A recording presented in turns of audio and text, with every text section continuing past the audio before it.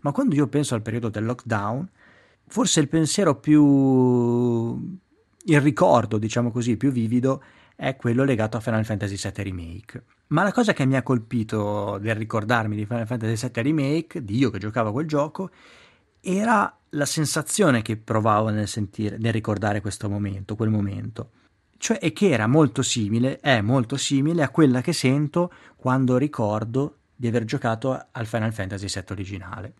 E questa cosa mi ha fatto pensare perché ho detto, quando io ho giocato a Final Fantasy VII Remake, ne sono rimasto un po' deluso, o quantomeno mi sono chiesto perché non sento la stessa magia, perché questo non ha dentro di sé il seme della magia, diciamo così, o non è stato fatto col cuore o con la passione con cui era stato fatto l'originale, o semplicemente sono diverso io, sono cambiato io e non ho più la stessa capacità di farmi coinvolgere allo stesso modo.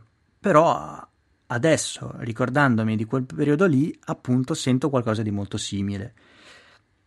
Quindi forse in realtà il seme della magia è presente dentro a Final Fantasy VII, a Final Fantasy VII, sia che sia l'originale, sia che sia il remake. Cioè, senza forse, il giudizio cambia a seconda del fatto che sia a caldo o a freddo.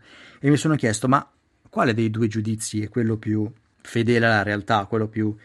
Quello a caldo sicuramente ha dei ricordi più vividi e quindi da quel punto di vista è più analitico rispetto a un pensiero a freddo, però il pensiero a freddo è tra virgolette più obiettivo perché comunque non sei meno coinvolto e quindi forse da questo punto di vista è migliore. E quindi quale scegliere dei due giudizi? Posso dire di essere stato deluso da Final Fantasy VII Remake, indipendentemente da tutte le scelte, ma comunque dal fatto che non mi sembrasse che non avesse la stessa magia, oppure invece in realtà c'era questa magia ma non l'avevo colta sul momento. Lo chiedo anche a voi, quale dei due giudizi è il migliore? Quello a caldo o quello a freddo? Di quale dei due ci si può fidare di più?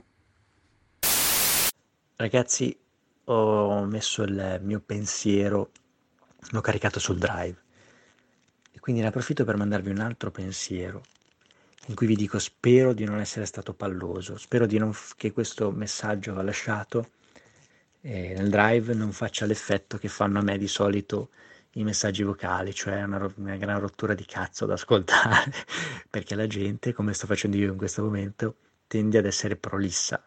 È il demone dei messaggi vocali che ti impedisce di essere, come si dice, conciso, ecco.